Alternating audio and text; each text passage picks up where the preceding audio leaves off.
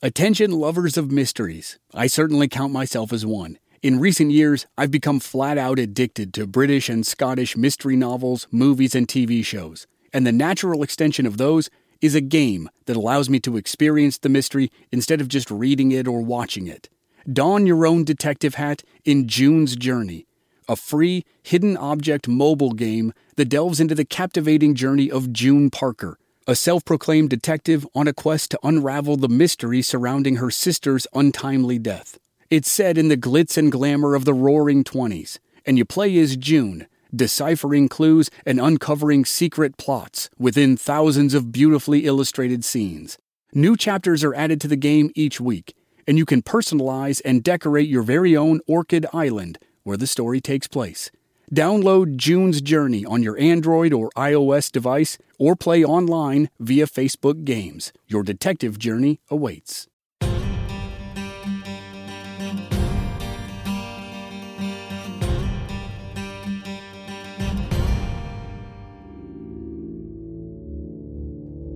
On Thursday afternoon, May 2nd, 1946, thousands of people gathered on the northern San Francisco waterfront.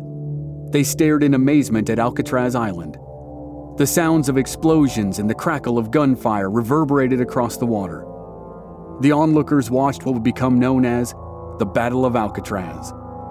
During this time, 6 prisoners overpowered cell house officers and gained access to weapons and keys. In effect, they took control of the cell house. Their bloody confrontation with their corrections officers raged through the next day and the next night. The conflict was so out of control that Alcatraz had to call in the Marines. When the battle finally ended on May 4th, 16 men were wounded, and 2 guards and 3 inmates were dead. Most historians mark this violent escape attempt as the most significant in the island's 29-year history as a federal prison. The Battle of Alcatraz started as an elaborate escape plot, but when it failed, its ringleaders decided to turn it into a fight to the death.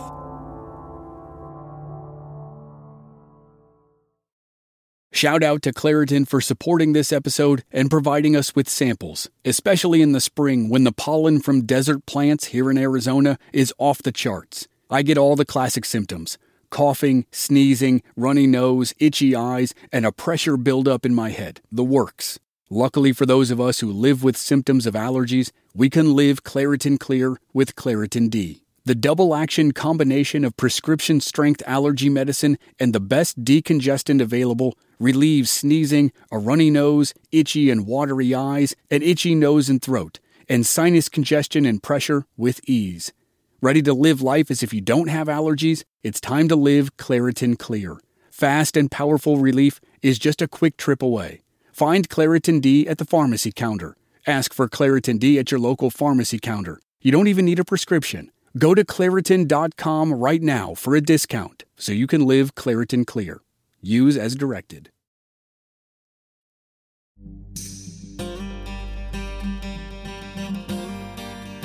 From Black Barrel Media, this is Infamous America. I'm your host, Chris Wimmer. And this season we're telling some of the most infamous stories about the most notorious prison in American history. And a heads up in this episode, there's going to be lots of names. There's no way around it. It's a crazy event, and it can't be told any other way. So hang on. Here's Chapter 3, Battle of Alcatraz.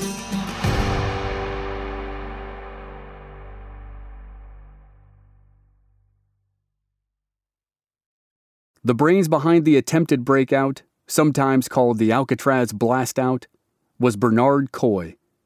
But the idea came together through conversations with an inmate named Joe Kretzer.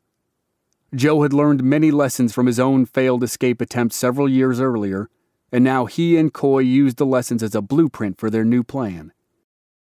Coy worked as the library orderly, a privilege that allowed him to move around the cell house freely. Over the course of several months, he organized 5 more prisoners to help him perform the audacious operation. One of the first recruits was Buddy Thompson.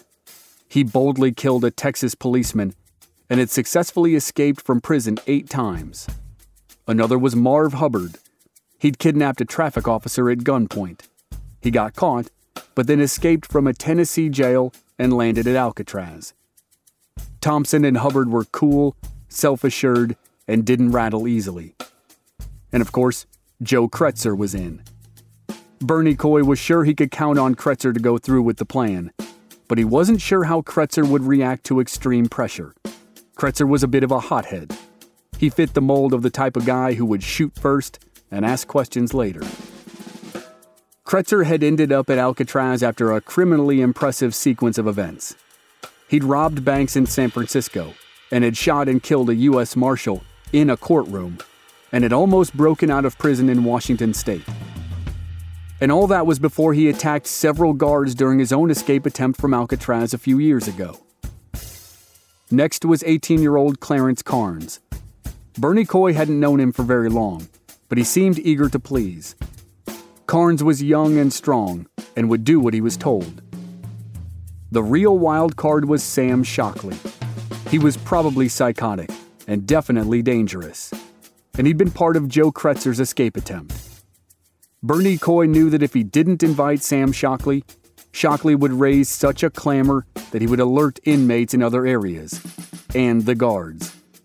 Shockley was in, basically because it was too risky to leave him out.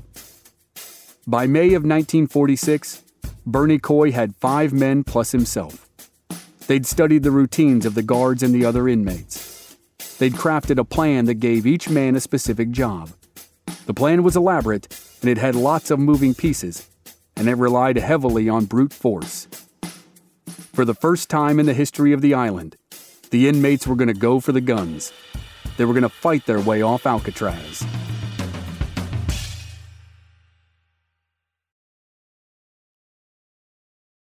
May 2nd, 1946 began like any other day. At about 1:30 in the afternoon, Coy watched for what he knew would be the best time to put his plan into action. This was the point in the day when the number of guards would be at its minimum, and many of the inmates took naps. Coy watched a guard leave the cell house to go to lunch, and he knew it was time to go. The security force was now at its lowest level. Coy ran to the library and made a tapping sound on the access door to D Block. This was the signal to 4 of his accomplices the escape plan had begun. Coy then went to the kitchen and signaled the 5th man, Marv Hubbard. Hubbard stopped his cleaning and quietly slipped a large butcher knife into the underside of his shirt sleeve. Hubbard finished his shift and got permission to go to the yard.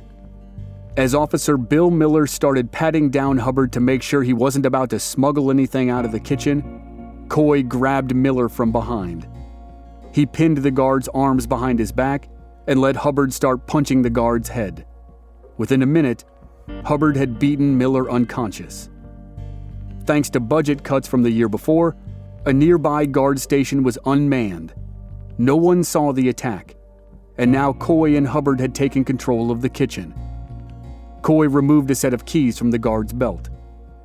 Coy had studied the guard's actions over the previous months.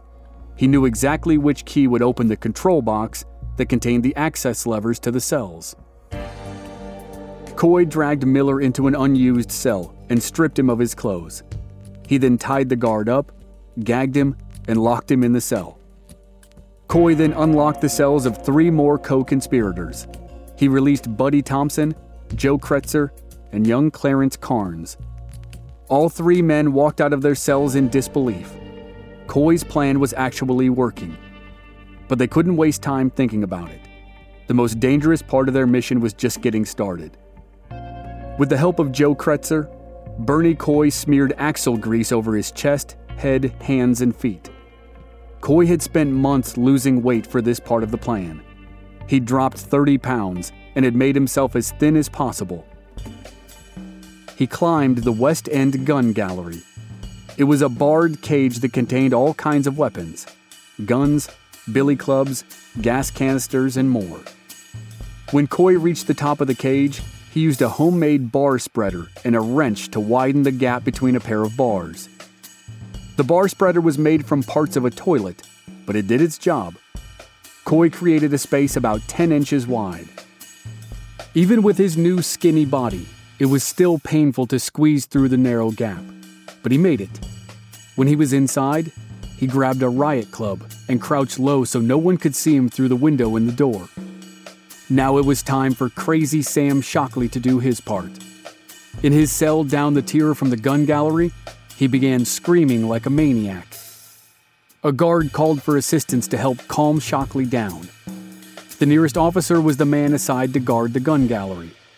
That man didn't know Bernie Coy had penetrated the gallery and was lying in wait.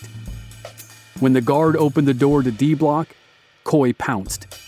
As the door began to open, Coy leapt forward and slammed the door into the guard's face. He smashed the guard against the bars of D Block and then hit him with the billy club. The guard was armed with a rifle, and as he bounced off the bars, he held the weapon up to block the crashing blows of the billy club. But Coy's surprise attack worked. The guard was dazed and stumbled backward. Coy grabbed the rifle, and the two men struggled over the weapon. Coy won the fight by hitting the guard in the back of the neck with the club.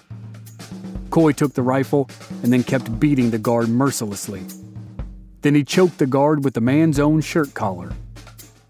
When the guard was finally unconscious, Coy dragged him into the gun gallery and tied him to a pole. He stripped off the guard's gun belt.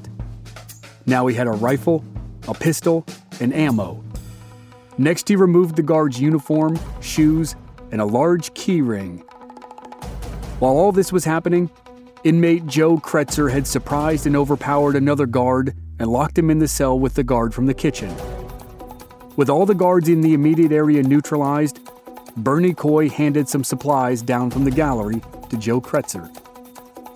Less than 30 minutes after Bernie Coy made his first move, he and 4 of his men captured 9 guards and locked them in 2 cells and the gun gallery. Then Coy did the thing that probably gives nightmares to prison guards everywhere. He used the keys from the guards to open all the cells in the top 2 tiers of D Block. Dozens of the most violent criminals in America were now free. And the ringleaders had at least 2 guns, plus billy clubs and gas canisters. But there was a catch.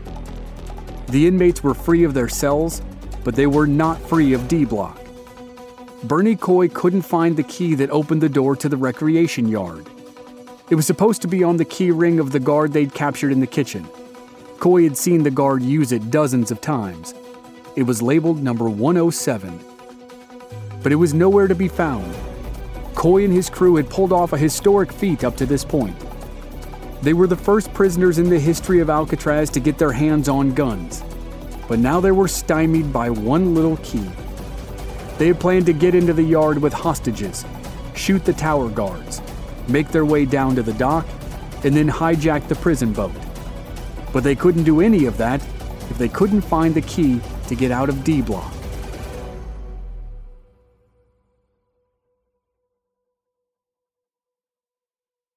Inmates Bernie Coy and Joe Kretzer stood at the door to the rec yard and debated where the key might be.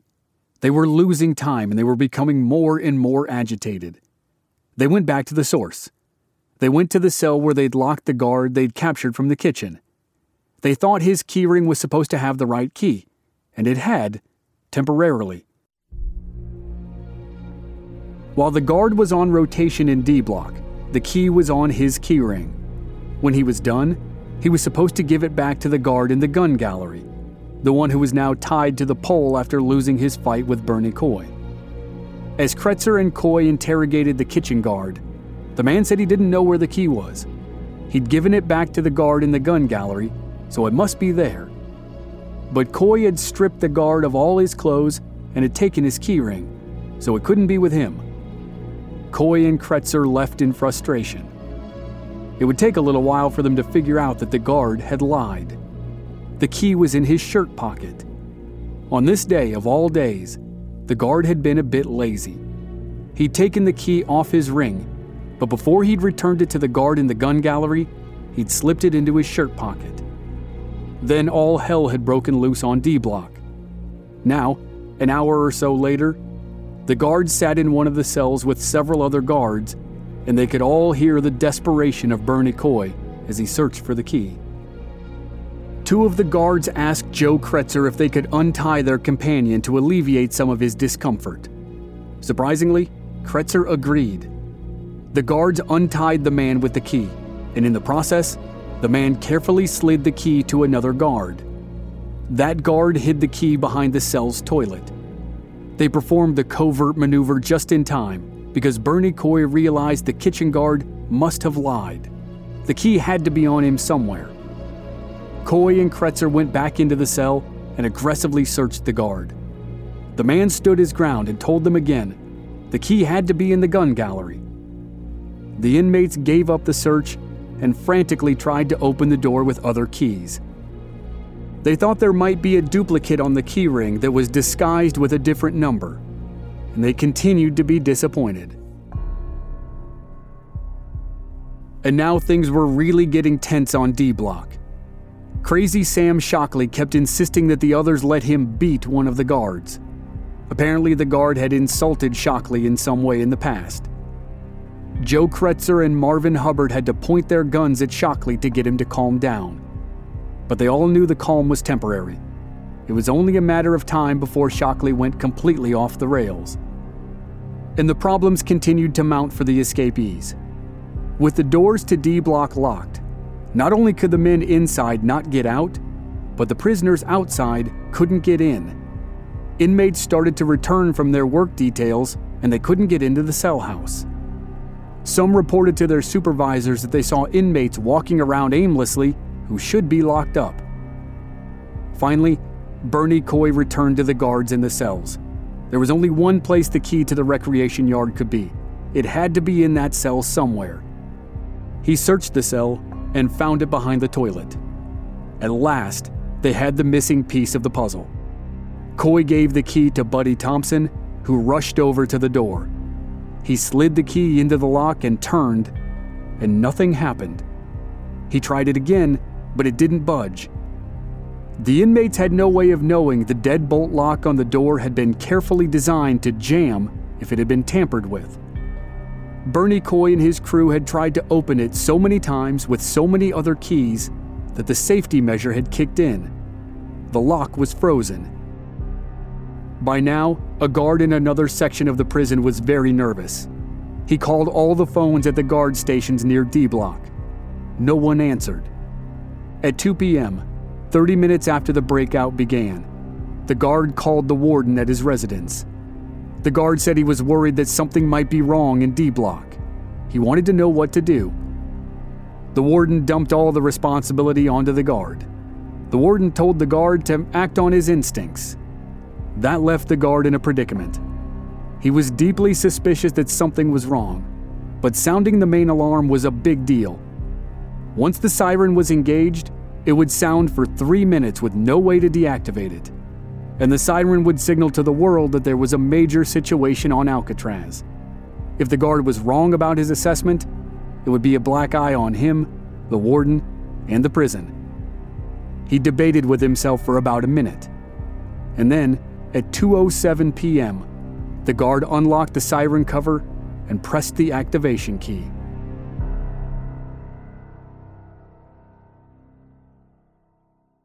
Grand Canyon University, an affordable private Christian university, is one of the largest and fastest growing universities in the country, offering more than 270 programs online. In addition to federal grants and aid, GCU's online students received nearly $130 million in institutional scholarships in 2022. Find your purpose at Grand Canyon University. Private, Christian, affordable. Visit gcu.edu/myoffer to see the scholarships you may qualify for. When the alarm blared on Alcatraz, the sound could be heard all across the bay and as far away as the town of Marin. The conspirators, Bernie Coy, Joe Kretzer, Sam Shockley, Buddy Thompson, Marvin Hubbard, and Clarence Carnes, knew their chances of escape were almost non-existent. They knew the island would soon swarm with officers, but Bernie Coy was not ready to give up. He ran to the prison bakery, which had a view of 2 guard towers. He knocked out the panes of glass and took aim. When 2 tower guards walked out onto the catwalk to check on the commotion, Coy fired. He hit one in the leg, and now the guards knew the inmates had guns.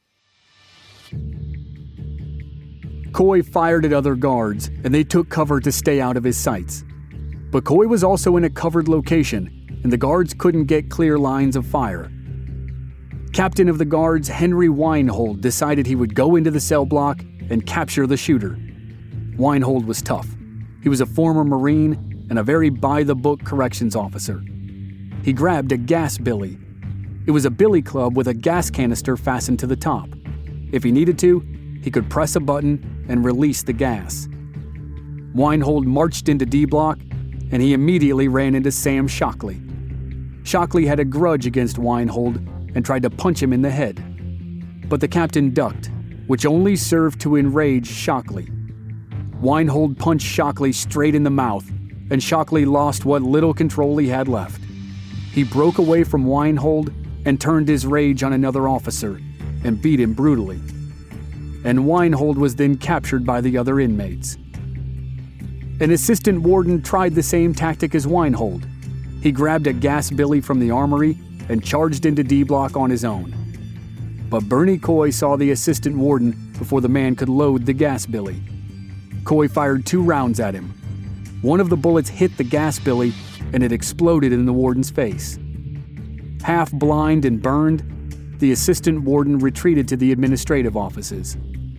In spite of his pain and injuries, he and the head warden made the calls they hoped they'd never make. They were required to call police departments in San Francisco, Marin, and Oakland, as well as federal authorities like the FBI, the Coast Guard, the U.S. Marshals, the Justice Department, and the Bureau of Prisons. All off-duty officers were assigned to posts on an anti-escape perimeter. The prison boat was searched and then sent out on patrol around the island.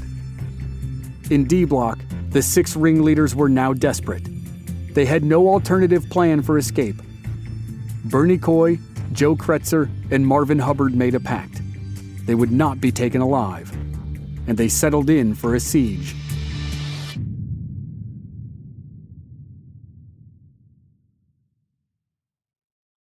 The inmates shoved Captain Henry Weinhold into a cell with other guards. Weinhold now tried to reason with Joe Kretzer.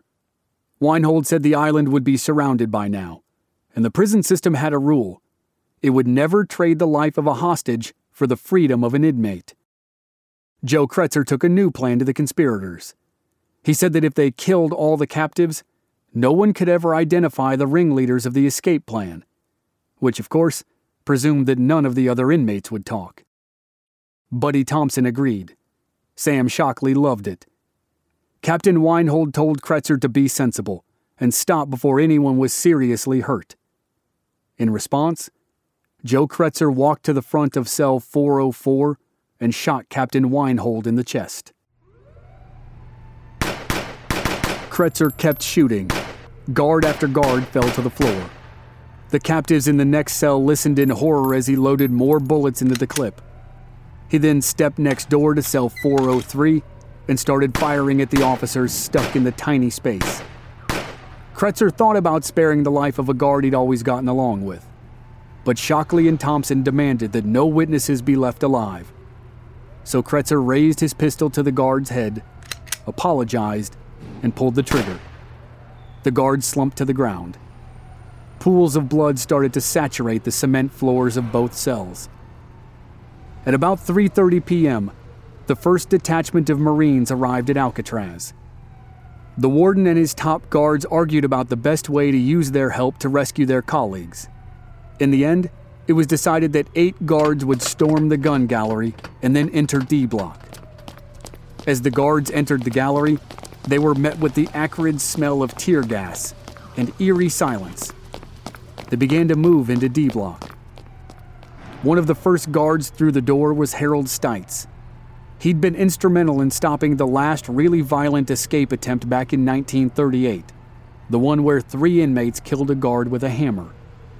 But now, 6 years later, he and his fellow guards didn't know that Bernie Coy and Joe Kretzer could see their every move as they entered the gun gallery. Coy and Kretzer fired at the guards.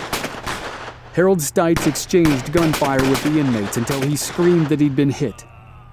3 other guards were hit during the assault, and they pulled their wounded back to the gun gallery. Harold Stites, the hero of 1938, bled to death. Throughout the rest of the afternoon and well into the evening, Marines, guards, and inmates exchanged fire.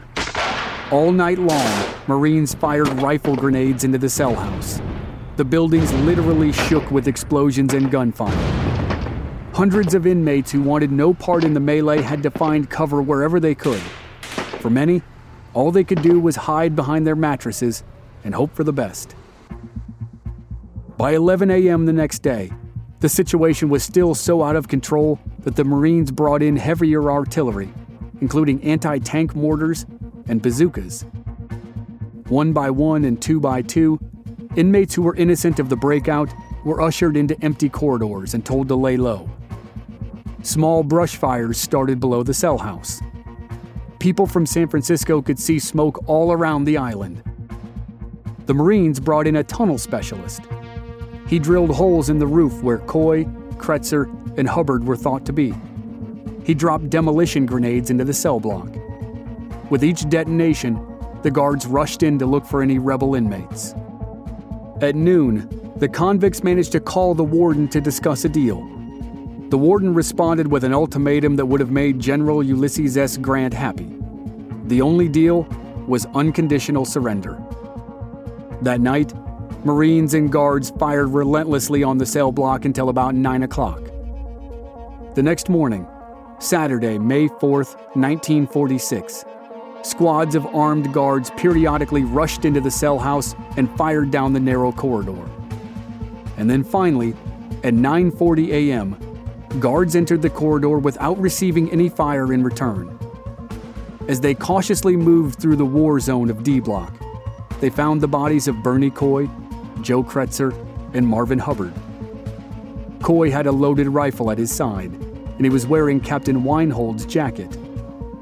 Kretzer lay next to him, wearing an ammunition belt and a guard's uniform. They were both cold. They'd probably been dead for hours. Marvin Hubbard was still warm, and had probably died only moments before. They were all killed by gunshot wounds to the head.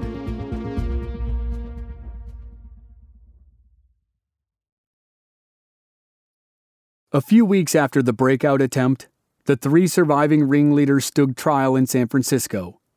Clarence Carnes, Sam Shockley, and Buddy Thompson were charged with their roles in the escape and the murder of a guard. They were not charged with the death of Harold Stites, because evidence showed he may have died from friendly fire. Attorneys for the inmates said the men had been held under heavy duress at the prison. They used examples from Henry Young's murder trial 5 years earlier. At Young's trial in 1941, after he'd stabbed an inmate to death for ruining his escape attempt, his lawyers argued that the brutal conditions at Alcatraz had dehumanized and brutalized him. The lawyers said the awful conditions were what drove him to break out in 1939 and to kill his fellow conspirator 2 years later. In the current trial, an inmate testified that Sam Shockley's mental state made him more of a victim than a conspirator. But Shockley and Thompson received the death penalty for their parts in the Battle of Alcatraz. They appealed all the way to the Supreme Court, but on December 3rd, 1948, they were put to death in the gas chamber at San Quentin. 18-year-old Clarence Carnes, the youngest man ever sent to Alcatraz, was spared because his lawyer proved he had shown leniency to the officers who were held hostage in the two cells. After Joe Kretzer's shooting rampage, the conspirators thought the guards were dead.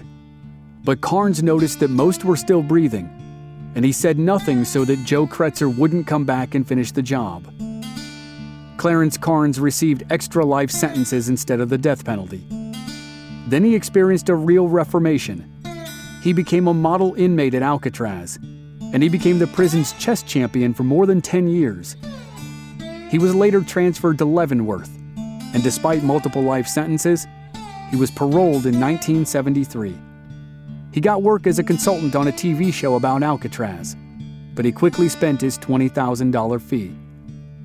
Clarence Carnes never readjusted to life on the outside, and he died broke and homeless. In 2 days of fighting on the island in May of 1946, 3 inmates died, 2 guards died, and many more were wounded. However, Captain Henry Weinhold survived the point-blank gunshot from Joe Kretzer, though Weinhold was permanently disabled. The Battle of Alcatraz endures as one of the most significant events in the history of the American prison system. In the aftermath, Alcatraz implemented incredibly strict procedures for work details. Most of the staff never again let themselves form bonds with even the most trusted inmates. But regardless of the strict rules or the obstacles in their way, prisoners were still bound and determined to get off the rock. 10 years after the Battle of Alcatraz, the escape attempts resumed.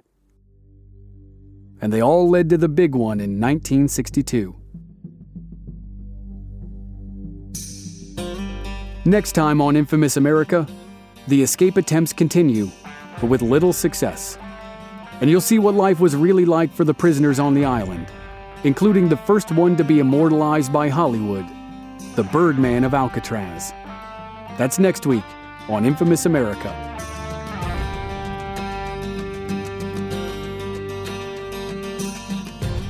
This season was written by award-winning author Julia Bricklin. Primary research by Joey McAdams. Original music by Rob Valier. Editing and sound design by Dave Harrison. I'm your host and producer, Chris Wimmer. If you enjoyed the show, please leave us a rating and a review on Apple Podcasts or wherever you're listening. Please visit our website, blackbarrelmedia.com, for more details and join us on social media. We're Black Barrel Media on Facebook and Instagram, and B Barrel Media on Twitter. Thanks for listening. We'll see you next week.